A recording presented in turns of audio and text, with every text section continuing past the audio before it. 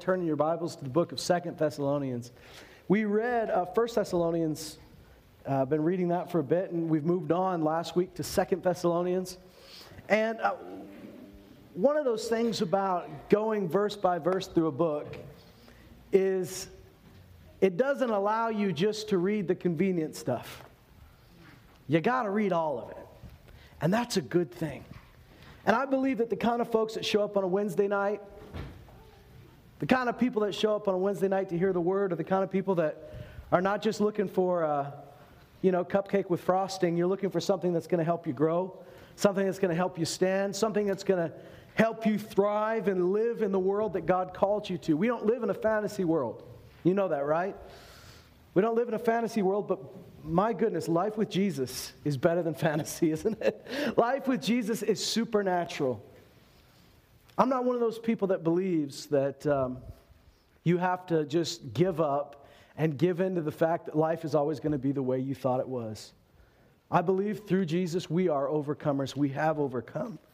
And so tonight we're going to talk about some things that may seem at times hard because, the world around us tells us that there is a path that leads to happiness, but it hasn't worked for any of them.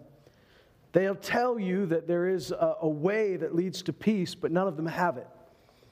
And what God tells us is that there is a joy that He's got that the world can't touch. What He tells us is that there's a peace that He gives that the world can't duplicate or replicate. And what everybody is chasing, everybody's looking for that. Whether they use a substance to get there or they chase all their dreams and everything they thought would get them some happiness, it doesn't work. We've seen that. I mean, how many times do you have to see, and I've said this before, but how many times do you have to see one of these celebrities that got everything they were chasing and they're more unhappy than you, probably, by a lot? Suicide rate amongst the rich and famous is like double the rest of America. I don't know the Canadian stats, but we don't have as many celebrities in Canada, but in the States, it's like double. It's insane. The drug rate, the substance abuse rate is extremely high because they're not finding what they're looking for. It's hard for us to understand how a man like Paul, in one of the worst prisons that Rome has to offer, sits in that prison where everyone is suffering around him and he himself is suffering some things, and writes a letter that uses the word joy more than any other book in the Bible. How does that work? We have to get rid of the idea that in order for us to have joy, everything on the outside has to work out okay. And we have to get used to the fact and get excited about the fact that His joy goes a lot beyond our circumstance. His joy will keep you standing when everything around you says you should fall. His joy, His peace will keep you enduring when everyone else runs away. David McGrew preached a great message here on Sunday about the idea of being a man. And I think if my wife was an example, the women got just as much out of that message as any of the men. But he used the phrase, play the man, which is kind of similar to what the Scripture says. I think one of the translations even uses that phrase, play the man. But it reminded me of the famous time in history where that phrase was used, where I believe it was Thomas Cranmore that was being burned to the stake for what he believed. As you know, England went through a back and forth of Roman Catholicism back to Protestantism or, an Anglican outlook. And they went back and forth depending who was on the throne. And there was a period where they went back to the Roman Catholic roots. And instead of just saying this is the official religion, they actually persecuted those who were not Roman Catholic. So there was a man, this Cranmore was burned at the stake. And one of his friends was a guy named Ridley. And as they're about to be burned at the stake, he looks at his friend and he says, "Play the man, Master Ridley. For today we will light a candle in England that shall never be put out." His thought was that me dying right now is not going to be the end of the gospel. Me dying right now is not defeat, but in fact it's going to be victory. What's going to happen by us giving our lives right here is going to do more for the gospel than anything we've preached before.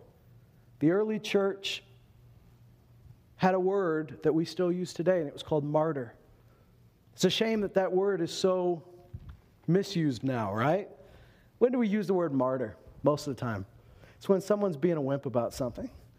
And they're saying, I always have to take the garbage out. And you're like, oh, stop being such a martyr.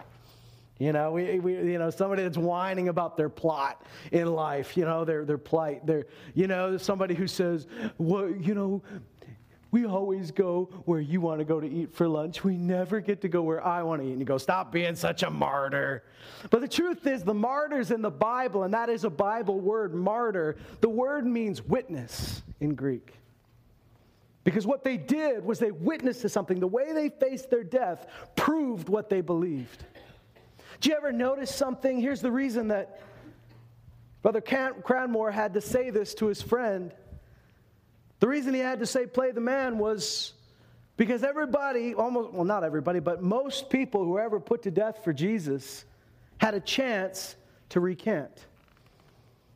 Because I really believe that the enemy doesn't as much want you to feel pain or to die as he wants you to give up. Have you ever considered that the reason, and now listen guys, I don't think any of you are going to have to die for Jesus tonight. I really hope you don't. I hope you all live all long lives and you're old people that love Jesus someday and you get to go when you get to go. Praise the Lord, I believe that. So please don't think that I'm just preaching a message about dying, because I'm really not. But hear me out on this. Many of us have had to face some sort of opposition, some sort of attack on our own lives and on our own well-being because of what we believed. Now, maybe it's not as intense as those Christians in Iraq that are being slaughtered by their whole village for their faith. I guarantee it's not. Guarantee it's not as intense as those believers that I got to spend some time with a few months ago in Vietnam, who at any moment could have someone raid their church, take all the Bibles, and arrest their leaders. I guarantee that. But you know what it's like to be attacked at a time when you think things are going well. And I want to put something out to you. I don't think that the devil's as much interested in you having a bad time and having pain. I don't think that's his goal in life. I think his goal in life is to get you to give up. And the moment you start making a difference, the moment you start making a dent into the kingdom of darkness, the moment you start hurting the enemy's plans, is the moment he really turns up the electricity trying to get you to quit. Unfortunately, our theology for so long has taught us that when things are getting hard, I must be doing something wrong. Am I not praying enough? Am I not reading the right scriptures? What did I do wrong? Did I sin? Well, that's what the disciples said. There was a guy who was born blind. And they said, who sinned? Did this guy sin, or did his parents sin that he was born blind? Well, he was born blind, so I doubt a fetus was really sinful. And I also doubt that God would be so cruel as to have these parents sin and this kid be born blind for their sin. And in fact, Jesus says neither. Neither of them did this to this guy. But watch, the glory of God will be shown as I heal this man. Jesus' response was to heal the guy. They were looking for whose fault it was. Jesus was looking to heal the man, right? So many times we say, what am I doing wrong? Why am I going through this? And you have some people say, well, maybe the Lord just wants to teach you something. And that on its own level seems kind of weird, because you don't break your kids' legs to teach them something, do you? Do you? It's a disturbing silence here. Hello, RCMP. No, you don't. But we've been called to a war. We've been called to a battle. And nobody gets out of this without fighting. You know that, right? And if you get out of it without fighting, it means you didn't even show up, right? I'm a big soccer fan. Me and Jared are the only ones in the room, I think. Anybody else? Hey, right on. Praise the Lord. We're having a revival here tonight. Okay, I like other sports too, so we can talk about that later. Big soccer fan, The guys that leave the field, because most of the guys run for a full 90 minutes. They don't get subbed on and off. They run for the full 90. 3 guys get to be subbed off, and you don't get to come back on after you're subbed off. So these guys are running for a long time. They're getting studs to the ankles. It's not like as bad as football, but, they don't have any pads on, and they're running for a long ways, and they're running for a long time. The guys that look good coming off the field, apply this to football as well if you want. The guys that look real fresh and rosy coming off the field are the guys that didn't play, right? Those are the guys that look like they had a good day. Those are the guys that don't have any grass stains. Those are the guys that aren't bleeding. Those are the guys that aren't winded. They're not tired. They don't have a hamstring injury. Why? Because they weren't playing. So they look pretty good by the end of things because they weren't on the field. The guys who say, well, war was easy. I didn't have to fire a bullet. Nobody fired at me. They weren't on the front lines. And you've been called to the front lines of this thing. So I'm not telling you that life has to be bad. I think life is wonderful with Jesus. I think it's better than anything that you could ever describe. King David, who understood what opposition was like, talked about the pleasures everlasting, how good life was with the Lord. Life is good, but you're going to have to fight. Here's the good news. We win. You've been called to battle, but you've been called to victory. You haven't been called to defeat. So I'm going to read you some scripture, and I don't want you to get up and walk away. Okay? So if you have to go to the bathroom, hold it, because you going to the bathroom is going to look like you're just a wimp and you left the service. We'll see if that works. I'm not holding my breath. 2 Thessalonians chapter 1. So I'm going to recap a couple things that we read before. Verse 3 we read last week. He said, We ought always to give thanks to God for you, brethren, as is only fitting, because your faith is greatly enlarged, and the love of each one of you toward one another grows ever greater. Therefore we ourselves speak proudly of you among the churches of God for your perseverance and faith in the midst of all your persecutions and afflictions which you endure. Let me define 2 words for you. The word persecution means to be hunted down. The word affliction means evil done to someone. Let me ask you a question. Does God do evil? No. So when we talk about affliction, we're not talking about God, right? Is that settled? And I can give you like a dozen scriptures that say God doesn't do evil. Affliction is talking about evil being done to someone. The Bible says that you can't accuse God of tempting someone with evil because God himself is not tempted with evil. So if somebody murders somebody else, don't say God did that, because the Bible says in order for that person to have murder in his heart, that murder had to be put there, and God does not do that. So let's just absolve God of the guilt here and say he's not the one doing the persecuting or the afflicting. That said, you should expect in your life that this is what you will encounter if you decide to follow Jesus. Right? I didn't say that. The boss said that. The big guy. Big J, he said that. The guy that was on that T-shaped thing that we look at in church, that guy said, you want to follow me, this is what's going to happen. In fact, there's that wonderful scripture where he says, nobody who gave up houses or land or farms or families for my sake. He says, everybody that does that, everybody that gave up families and farms and houses and families, I said families twice because they're important. He said, everybody that did that will get them back 100 times in this life, along with persecutions. I try to just stop at the stuff we get back in this life. Just quit reading before he says along with persecutions. But that is what he says. And then he says in the age to come, eternal life. So there's a great promise that everything you give up, he's going to repay. More than you gave up. But then he says, along with persecutions. That's just going to be part of following me. Good news, yeah? Let me read you something in John 16 if you're not convinced yet. You guys are like, I'm convinced, please. He says this, because you know what? This is good. This gives us hope.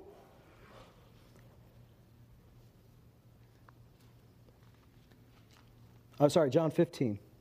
John 15, verse 18 says, if the world hates you, you know that it hated me before it hated you.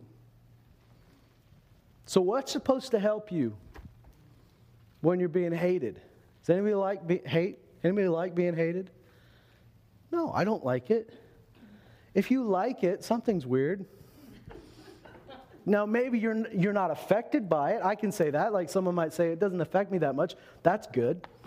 But nobody says, ooh, I relish your hate. Go ahead, hate me. I don't think that's normal. I'm not going to judge you for that. But, anyways, Jesus says if they hated you, if they hate you, don't worry, they hated me first. All right? So you're in good company. He says, if the world hates you, you know that it hated me before it hated you. If you were of the world would love its own. So listen to this. One of the proofs that you're not of the world, one of the proofs that you've been saved from the world and you're part of God's family now, is that people don't like you. Now, I think people, I'm looking around the room. You guys are liked, you're loved. People at work think you're cool. This is fine. And that's not a bad thing, but the world itself is against what you are. The world itself is opposed to what you believe and what you stand for. And there will be times where you have to deal with hate. You have to deal with it. You have to accept the fact that some people are going to straight up hate who you are and what you stand for. And what you need to realize is it's not about you. They hated Jesus first. So he says, if you were of the world, they'd love you because they love their own. Isn't that true? The world loves its own. The world loves people that reinforce their own way of looking at things. The best way to win an Oscar is to make a movie about Hollywood. They love movies about Hollywood. Somebody gets us. We get us. This is great. Let's give each other awards.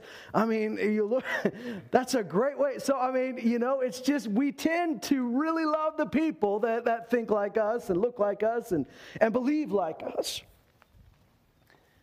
He says, I chose you. You are not of the world. I chose you out of the world because the world hates you. Why? Because on some level, we distrust what's not like us. We fear what's not like us. We fear the things we can't understand. We distrust them. And, as long as we're chasing the same things in life, as long as you're chasing what everybody else in the world is chasing, you don't make waves. You get along just fine. But when you start swimming upstream and go in the opposite direction, people don't like that. And part of the reason is when you flip on the light in a room and everybody's used to the darkness, the light hurts. The Bible says that someone who's living righteously will have the effect on someone who's not living righteously, that all of a sudden their unrighteousness is exposed by your righteousness. Right? So the fact that you've got light exposes the fact that someone else might have darkness, and that's not what you're trying to do. That's not what your goal is, to go out and expose everybody, but it's the natural reaction of flipping the lights on. Right? So it's not abnormal that you would have persecution or that people wouldn't like you. He says, I chose you out of the world, and that's the reason they don't like you, is because you're not part of them anymore. You don't go along with the flow. You don't fit in. But then he says this, and this is good. He says, remember the word that I said to you, a slave is not greater than his master. If they persecuted me, they will also persecute you. If they kept my word, they will keep yours also.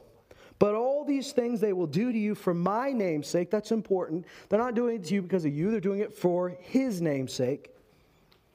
Because they don't know the one who sent me. Because they don't know the Father. This is how they react, because they don't know God. Then he says, if I had not come and spoken to them, they wouldn't have any sin, or they wouldn't have any guilt. But now they have no excuse for their sin. He who hates me hates my Father also. If I had not done among them the worst works which no one else did, they would not have guilt or sin. But now they have both seen and hated me and my Father as well. But they've done this to fulfill the word that is written in their law. They hated me without a cause. Now listen to this. When the Helper comes. Now this is good news because up to this point you're like, well, man, this sounds rough. This sounds like I don't know if I want to follow you if this is all the things I'm going to get out of it. And he says, but don't worry, when the Helper comes. You guys believe in a helper, right? You believe that you have a helper. You believe that you don't have to do this alone. You don't have to fight this alone. You don't have to bear this alone. He says, when the helper comes, whom I will send you from the Father, that is the Spirit of truth who proceeds from the Father, he will testify about me. And you will testify also because you've been with me from the beginning. These things I've spoken to you so that you may be kept from stumbling. Somebody might ask, Pastor, can you just skip those things? Because you know what? If it happens, it happens. But why do we have to talk about it? It's not fun to talk about. I'll tell you why we have to talk about it, for the same reason Jesus had to talk about it. Because if you know what's coming, and you know why it's coming, and you know what you've got to keep you from stumbling, that in the hour when this stuff comes, you don't freak out and think it's because you did something wrong. You don't freak out and think you must have hit your head down the wrong road. But you say, okay, Jesus said this was coming. If somebody gives you directions to their house, and they say you're going to turn left, you're going to take a right, and then you're going to take another left. But as you go down that road, it's going to look like the road's closed. But it's just closed to through traffic. Local traffic's still open. You just go around the barricade. You're going to have to slow down, but just keep going. You're not on the wrong road. So when you finally get to that point, and it looks like the road's closed, and you think, am I going the right way? What do you remember? They told me this was going to happen. I am on the right road. Don't worry, don't freak out, keep going.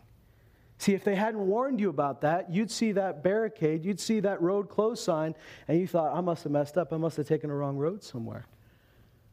As a believer, God's going to call you to the front lines where at times someone's going to shoot at you. And you got to say, it's not bad that I'm being shot at. That's part of what I was called to.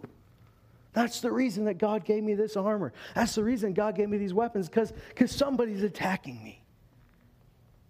And I don't fight alone. And I haven't been abandoned. See, that's the question, isn't it? The question that so many Christians ask themselves. Has God forsaken me? Have I been abandoned? Did I do something wrong? See, if God was with me, I wouldn't have to be dealing with this. Why am I dealing with this depression? Why am I dealing with this? Why am I dealing with that? Is God abandoned me? No, God's never abandoned you. There's an enemy he's attacking. But know this, he that's for you is greater than he that's against you. He that's in you is greater than he that's in the world. So know this, you're not alone. And you will stand and you will not fall. I love Ephesians 6. And we've talked about this before. But Ephesians 6 talks about the armor of God. And it says, you do this, you will be able to stand. You will be able to stand firm in the evil day. You will be able to resist. You will be able to stand, resist, and stand firm. All of these things and overcome are the promises to those that believe. You will be able to resist in the evil day. What's the evil day? That's the day when everything hell has to throw against you is being thrown against you. What does the Bible say? You'll be able to stand. How can you know I'll be able to stand? How can you promise me I'll be able to stand? You don't know what's coming against me. You don't know what's going to attack me. You don't know what I'm made of. You don't know how I was raised. Well, it doesn't matter. Because it's not about your strength. It's about his strength. Amen. Greater is he that's in you than he that's in the world. The Bible never says you're greater. It says he's greater. This is an important point that we all know, but we all got to remember. So he says, I've spoken to you so that you may be kept from stumbling. It's going to keep you from tripping over this and thinking, well, where did I go wrong? You didn't go wrong. Stand. Stand firm. Keep fighting. He says, they'll make you outcast from the synagogue, but an hour is coming for everyone who kills you to think he's offering service to God. What does that mean? At some point, people are going to paint you as the hater. And when they paint you as the hater, they feel they're doing the right thing by being mean to you. Does that sound familiar? Sound like we're walking in those days now? Nobody killed anybody and said, these are the nicest people in the world. We should kill them. No, they made it out that they were the bad guys. That's how humans work. If we don't have a good reason to go to war with somebody, we'll make one up. Right? You look at Hannibal and the Punic Wars, Carthage and Rome.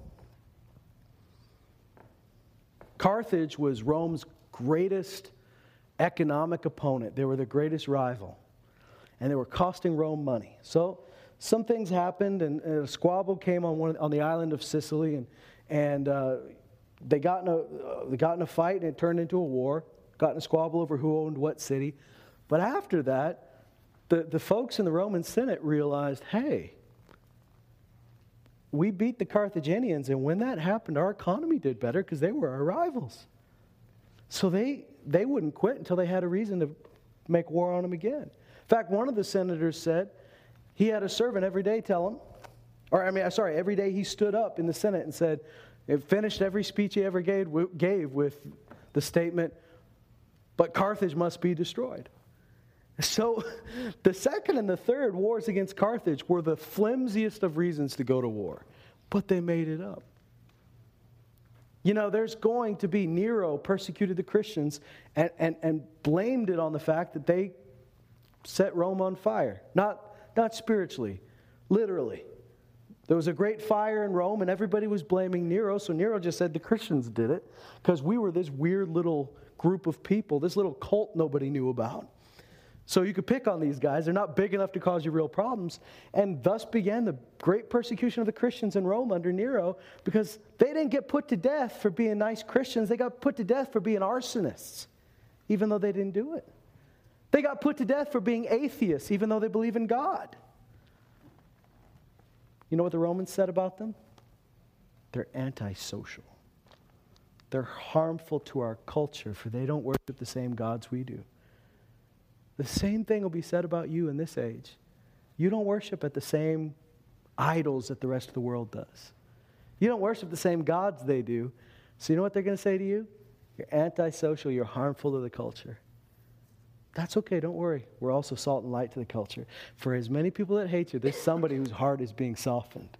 There's somebody who's turning to Jesus. There's somebody who's waking up to righteousness. There's somebody that says, wait a minute, why are we persecuting them? Why are we doing this? Because look at how they're acting. It doesn't match what I've been told about them. Look at this person. They keep loving and loving. Even when we hit them, they love us. And that preaches a sermon to them.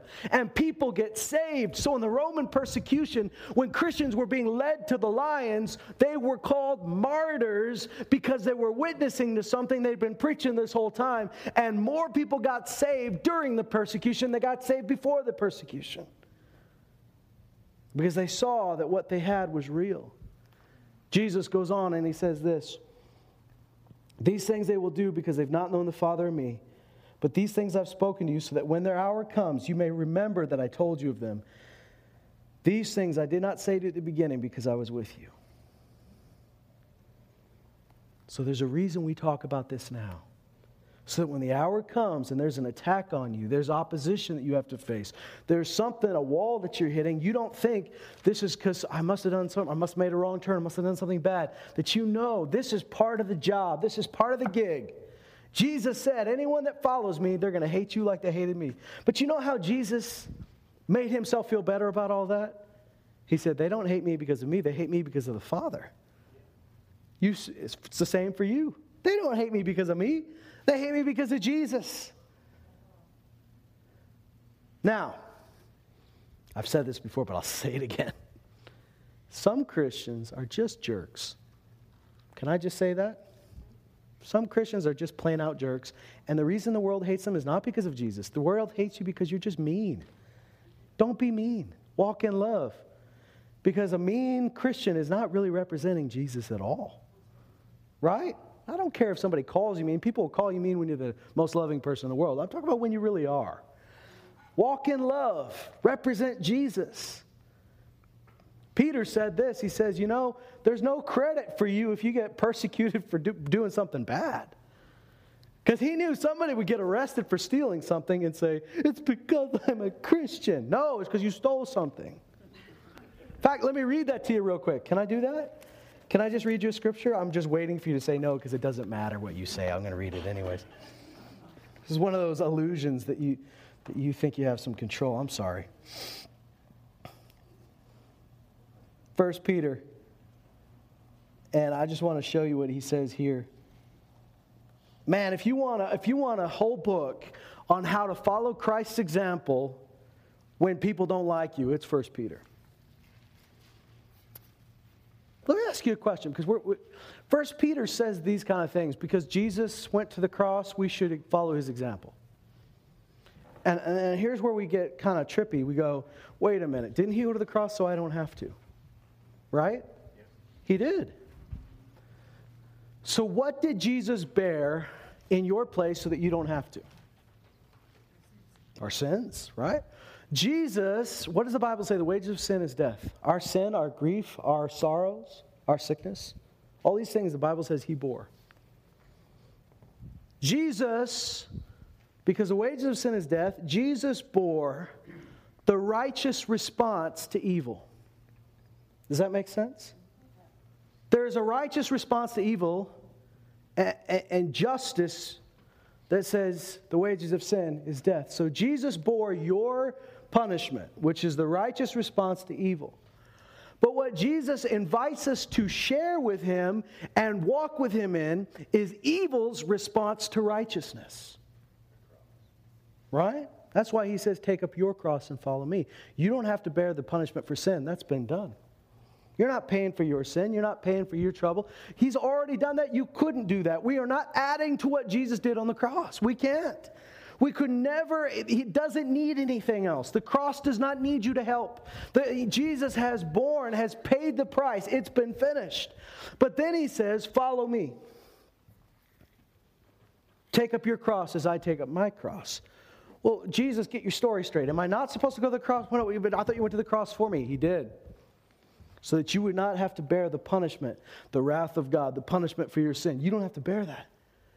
You do not have to bear, you don't have to deal with, you do not have to accept the righteous response to evil. That's under the blood of Jesus.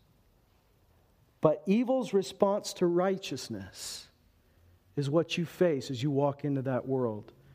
Because as you walk righteously with God, there is an evil response to that. There is a pushback because there is a devil and there's a kingdom of darkness that does not want you to be who you are in Christ. And Jesus says, stand with me, boys. Stand with me, ladies. Fight with me. This is what we're in for. And you're not alone. He says in 1 Peter, and I'm gonna give you a few different verses if that's okay. 1 Peter 2:21 says, for you've been called for this purpose. Since Christ suffered for you, leaving you an example for you to follow in his footsteps, who committed no sin, nor was deceit found in his mouth. While being reviled, he did not revile in return. While suffering, he uttered no threats, but he kept entrusting himself to him who judges righteously. He himself bore our sins in his body on the cross so that we might die to sin and live to righteousness, for by his wounds you were healed. For you were constantly straying like sheep, but now you've returned to the shepherd and guardian of your souls. So he says, I suffered for you, now follow in my steps. Then he goes on and he says this. And he says, you don't have to pay for your sin. I did that. You were like sheep that wandered. I gathered you back. I'm your shepherd. I'm your guardian. But he goes on and he says this in chapter 3, verse 13. Who is there to harm you if you prove zealous for what is good?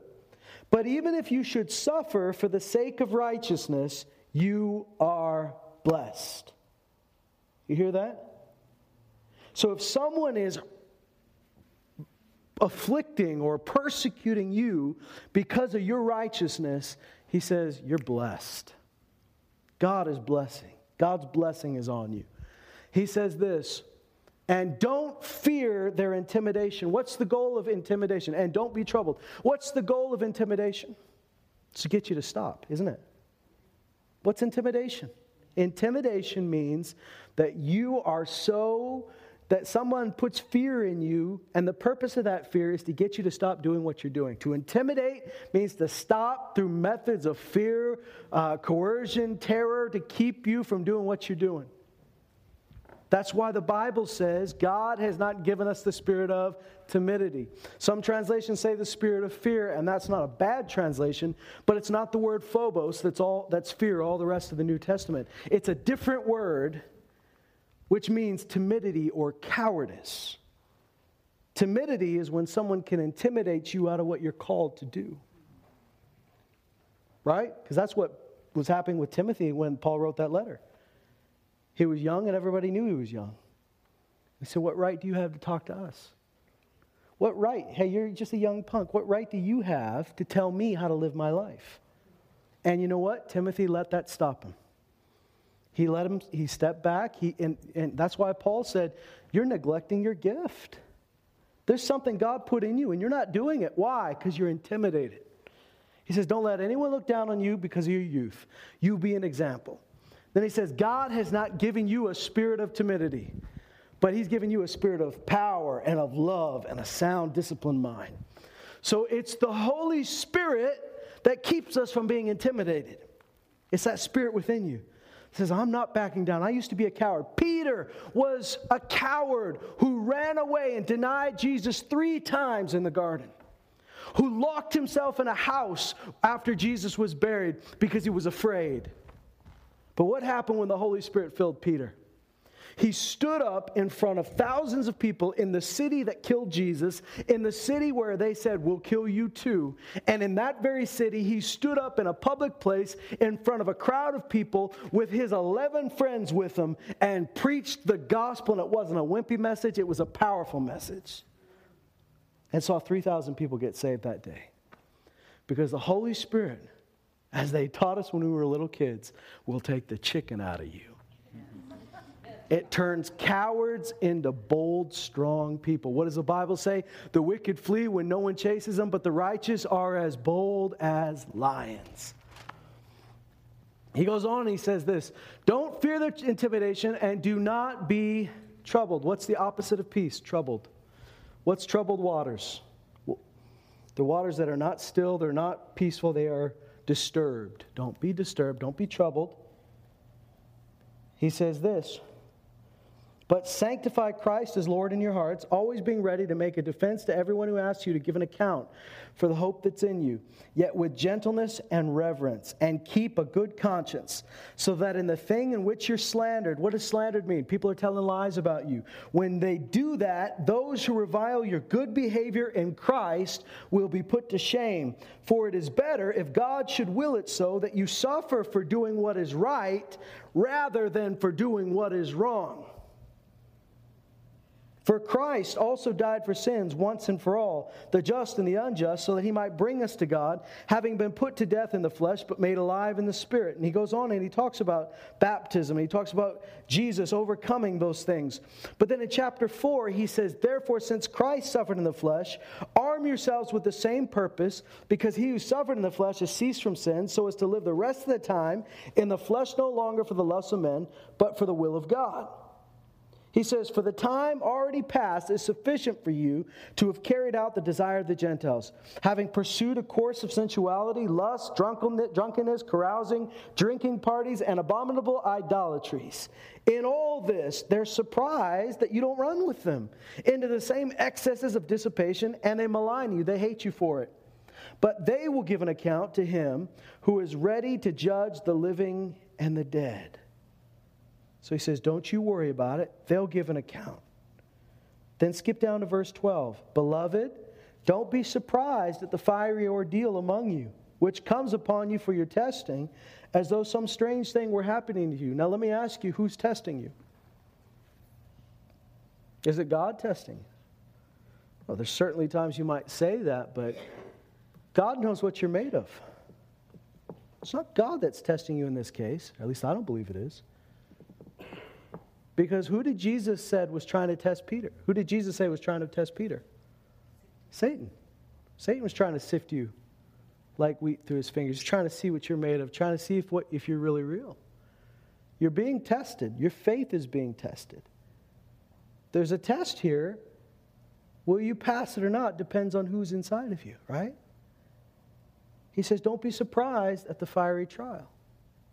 Well, shoot, I don't think anybody in the room wants to have a fiery trial. Nobody here wants that. Nobody here is looking for that. But he says, don't be surprised by it, as if there was a strange thing happening to you. Right? As if you're like, well, I'm the only one. Why is this happening to me? What did I do wrong? He says, don't be surprised. It's part of the game. Paul said anybody that wants to follow Jesus is going to have to deal with persecution. Anyone that wants to live, actually he said, anyone that desires to live a godly life will be persecuted. All right, anybody here want to live a godly life? Yeah? You're going to be persecuted. Are you okay with that? All right, good. He says this, don't be surprised as though some strange thing were happening to you, but to the degree that you share the sufferings of Christ, keep on rejoicing, so that at the revelation of his glory you may rejoice with exultation. If you're reviled for the name of Christ, you are blessed. There's the second time we've heard that. If someone reviles you for the name of Christ, you are blessed. How many of us want the blessing of God? How many of us wish there was another road to get to the blessing of God? Can I go the back way? Can I go the ice cream route to the blessing of God? Can you just pray a prayer and dump anointing oil on me and I'll just be blessed? He says, don't worry. When you have to put up with this stuff, you are blessed because the Spirit of glory and of God rests on you. I wish more people talked about the fact that when we stand for Jesus in a dark and seemingly God-forsaken place and all of hell is burst against you, that the glory of God is on you. Amen. The Spirit of glory is on you. Now let me tell you, do you know what the opposite of glory is to many people? It's shame. That's what the world wants you to feel, is shame. But whoever believes in him will not be put to shame. Paul says, I'm sure of this thing, I will not be put to shame. It doesn't matter if they put me on trial and call me guilty. It doesn't matter if they say, I've got to be executed. This man is an enemy of the state. I will not be put to shame, for I know whom I have believed. Right?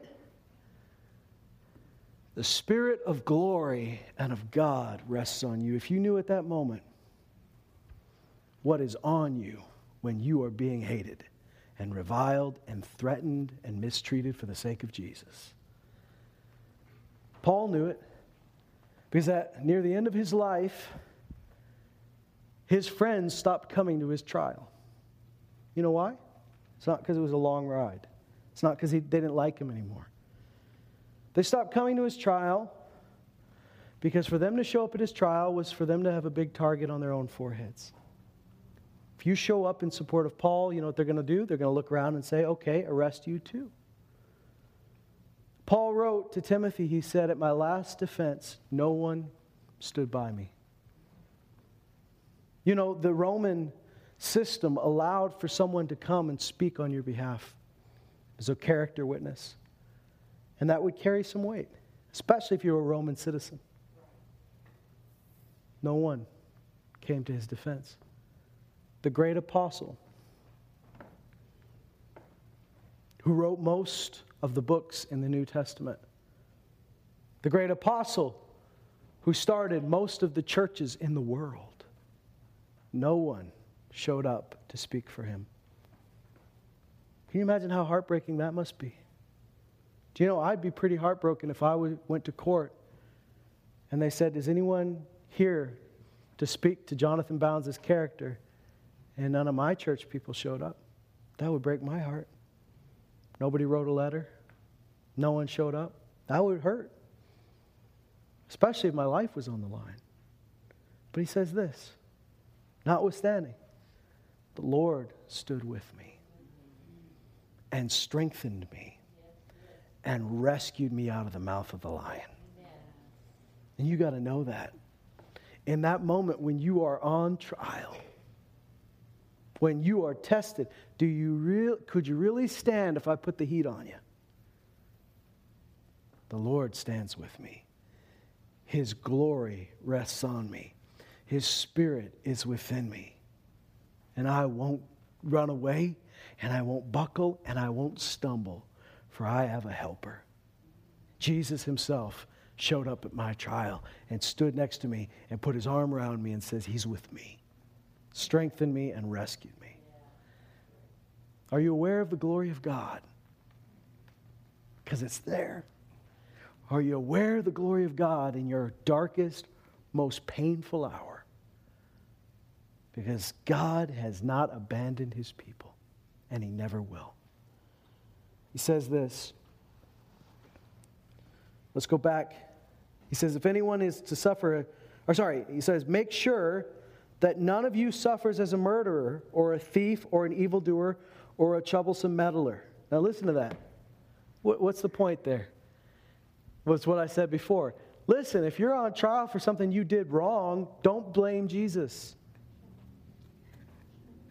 It's because I'm a Christian. No, it's not.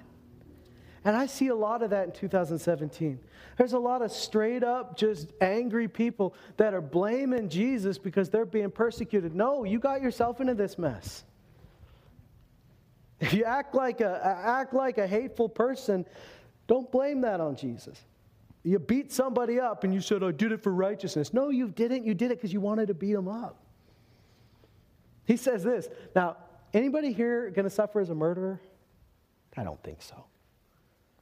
A thief? Doubtful. Evildoer? Probably not. Troublesome meddler? Now, what's that now? What is a troublesome meddler? I'm pretty sure I'm not going to murder anyone. I know I'm not going to steal anything. Why did I know that more than I was not going to murder? I don't know. I'm not going to do either of those things. I'm not an evildoer. Troublesome meddler, what in the world is that? You want me to read you the Greek definition? Yes, we do. Give us more of that Greek. Ooh, it's a good one. It's a long word. I'm not even going to try to pronounce it. It's got like 15 letters. But let me read you what the Strong's defines this word as, that's translated troublesome meddler. One who meddles in things alien to his calling. Bum, bum, bum. There are Christians right now in 2017 that are being persecuted not because they're standing up for Jesus, but because they're sticking their nose where it doesn't belong. Yeah. And it's not what you were called to do. So get back to what you're called to do. Get back to what God called you to do. God did not call you to go on CNN and talk about tax code for the sake of Jesus. Now, maybe if you're somebody, an expert on tax code, fine, that's fine. But don't put Jesus on that. Right? I actually saw, quite a few years ago, there was a debate over what was torture and what wasn't. What was enhanced interrogation, what wasn't. And we don't need to argue about that today. You can have your belief. You can have your views on that. I'm sure there's a lot of different views in the room tonight, and that's fine. Not the point I'm making. But I actually saw a Christian organization whose stated purpose, was to represent Christian values in Washington, D.C., get up there and take a stand on behalf of torture. Now, let me tell you, once again, you can have your definition of where the line should be. We're not going to argue about that right now. But I can tell you something right now. Don't put Jesus' name on that. You know what I mean? That's you. That's not Jesus. There's no scripture that says, yes, you should waterboard somebody. There's no scripture that says that. If you think that's your opinion, don't bring it into a Christian organization. You don't understand what I'm saying? I believe, now this is me, I believe that Christian organization stepped out from what they were called to represent in D.C., which was the name of Jesus, and they stepped into politics. Right? So they were persecuted for it. But they weren't being persecuted because they were preaching the cross of Christ. They were persecuted because they stuck their nose in other things. We're not going to argue about what's what, but I'm just going to say this. He says, don't get involved in things that are outside of what you're called to do. Because people are going to persecute you, but if you're just being persecuted because you're a meddler, you're sticking your nose in a bunch of other people's business, that's your fault, not theirs. That's not Jesus' fault. If you're going house to house telling them they're all, what they should do differently, what they're doing wrong, and how they're just idiots raising their kids wrong, well, that's you. That's you that's doing that. He says, I'll read that definition again because some of you seem unconvinced. Right? Like if anything's going to beat them over the head with the Greek. One who meddles in things alien to his calling. What has God called us to do? Preach the ministry of reconciliation. Preach the gospel. Do it without fear. There's going to be a time where preaching the gospel looks like you're a hater. In fact, that day is probably already here. Where standing up for Jesus is going to make you look like you don't fit. But that's all right. He says, back in 2 Thessalonians. We're going to wrap this up right away, so stick with me. Back in 2 Thessalonians 1, let's finish what we started. He says,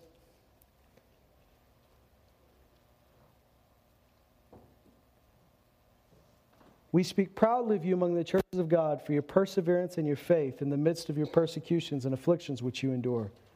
This is a plain indication of God's righteous judgment, so that you will be considered worthy of the kingdom of God, for which indeed you are suffering. For after all, it's only just for God to repay with affliction those who afflict you, and to give relief to you who are afflicted, and to us as well, when the Lord Jesus will be revealed from heaven with his mighty angels in flaming fire, dealing out retribution to those who do not know God and to those who do not obey the gospel of our Lord Jesus. These will pay the penalty of eternal destruction away from his presence of the Lord and from the glory of his power, when he comes to be glorified in his saints on that day and to be marveled at among all who have believed. For our testimony to you was believed. To this end, we also pray for you always, that our God will count you worthy of your calling and fulfill every desire for goodness in the work of faith with power, so that the name of our Lord Jesus will be glorified in you and you in him, according to the grace of our God and the Lord Jesus Christ." So he says that justice will come. Those who did wrong will be brought to justice, and those who stood for what was right will be given relief and comfort. Jesus, Peter says, and we read it, when he was reviled and threatened, he did not revile or threaten in return, but he kept entrusting himself and his soul to a God who judges righteously. What's going to help you in this time is knowing I don't need to take justice into my hands. I don't need to take my own revenge. I need to trust that God is judging this situation.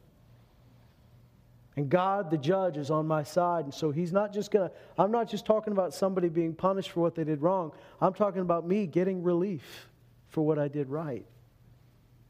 And for God repaying his children and saying, don't worry, I got you.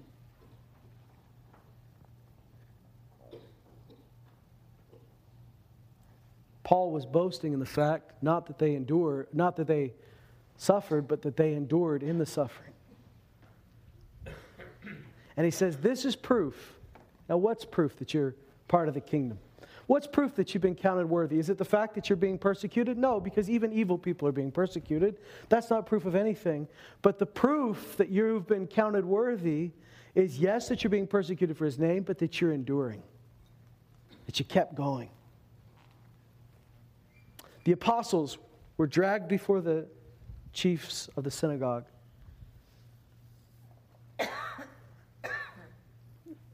They were going to be put to death, but Gamaliel, who's a wise man, said, "What if they're standing for God? We don't want to resist God. If it's of God, it'll last. If it's not, it'll go away. Let's just let them go." But their idea of letting these guys go wasn't just to let them out the back door with a lollipop. The way that they let them go was to beat them real bad first. Do you know what happened after those guys? I mean, earlier Peter and John got beat up, but this time the whole crew got beat up. And when they left, it says, they went their way rejoicing that they had been counted worthy. They had been counted worthy to be beaten for the sake of Jesus. They were pretty proud that somebody thought they were connected with Jesus and beat them up for that. They considered it that they were counted worthy to be named in the same sentence as their Lord. That was a cool thing for them. Here he says the fact that you are dealing with this stuff, the fact that, first of all, there's opposition, and the second thing that you're enduring and you're not giving up, you're steadfast, you're persevering, is proof that you've been counted worthy of his kingdom. I want you to know that persecution is not a sign that you did something wrong. It's usually a sign that you're doing something right. And I want you to know that you're not alone if you're fighting. And you're not going to be destroyed. And you're not going to be stopped. And you're not going to be crushed. And you're not going to be abandoned. None of these things. because the Lord stands with you and strengthens you and rescues you. So don't fear it. I'm just going to go back to the words of our Master. I'm telling you these things so that you won't stumble and you won't be troubled. You won't be afraid. You'll know you weren't abandoned. The time is coming when someone will persecute you in thinking they're doing God a favor. That's happening on many levels. In many parts of the world, Islamic radicals are killing believers and thinking they're doing it for God. Right? Many of them. It's a shame that we don't think about it very much, but our brothers and sisters are dying at an alarming rate. In our own country, we're not being persecuted the same way, but there's a different, more sneaky way of persecuting us, pushing us to the fringes of society, making you seem like an outcast. That's how we persecute in our day. And people lose their jobs for it. College professors lose tenure for this, for standing up for Jesus. Politicians have to resign. Just a politician in the UK who was a leader of his party. He resigned because he said, I can see now, I can't be a Christian and lead this party at the same time. Because people persecuted him because of what he believed. We're in that day. But guys, there's not a thing that can make you stumble. There's not a thing that can tear you away from the love of God. There's not a thing that can tear the Spirit of God out of you. There's not a thing that can stop what God sent you to do. So know this. Stand firm. Don't give up. Know that the glory of God is in you. Know that if someone mistreats you for the sake of Jesus, you are blessed. The Bible says it finds favor with God. How many of you want the favor of God on your life? It finds favor with God if you stand up for righteousness and are mistreated. So stand, keep pressing, keep standing, keep speaking. Don't let anyone shut you up. What does he say? Don't be intimidated. That's the worst thing that could happen, is that you'd be intimidated. The worst thing that could happen is that the enemy could shake you enough that you just stop talking. Right? He fears what you have to say more than he wants to hurt you. You know what? I don't think he cares that much whether you're hurting or you're dead or what. That's not his goal. His goal is to stop you from doing what you're doing. Don't let it stop you. Don't just poke the hornet's nest. Knock it down. Amen? Don't fear the stupid hornets. Right? Praise the Lord. Now I believe we're amongst some disciples of Jesus tonight. We're going to follow him, hey? We're going to follow him when it's not popular. We're going to follow him to the places where he says, are you willing to drink of this cup? And we'll say, yes, Lord, we're willing. And he says, will you pass the test? And you know what? We'll say, yeah. But you know why? Because your strength is within us. We endure because you counted us worthy of your kingdom. We endure because you're with us and you strengthen us. You stand by us. We endure because the Holy Spirit's within us. And we have a joy that we can't explain. We have a peace that passes understanding. And if the world asks us, why in the world are you still joyful? We say, I can't express it, but it is full of glory. Stand with me. Let's pray.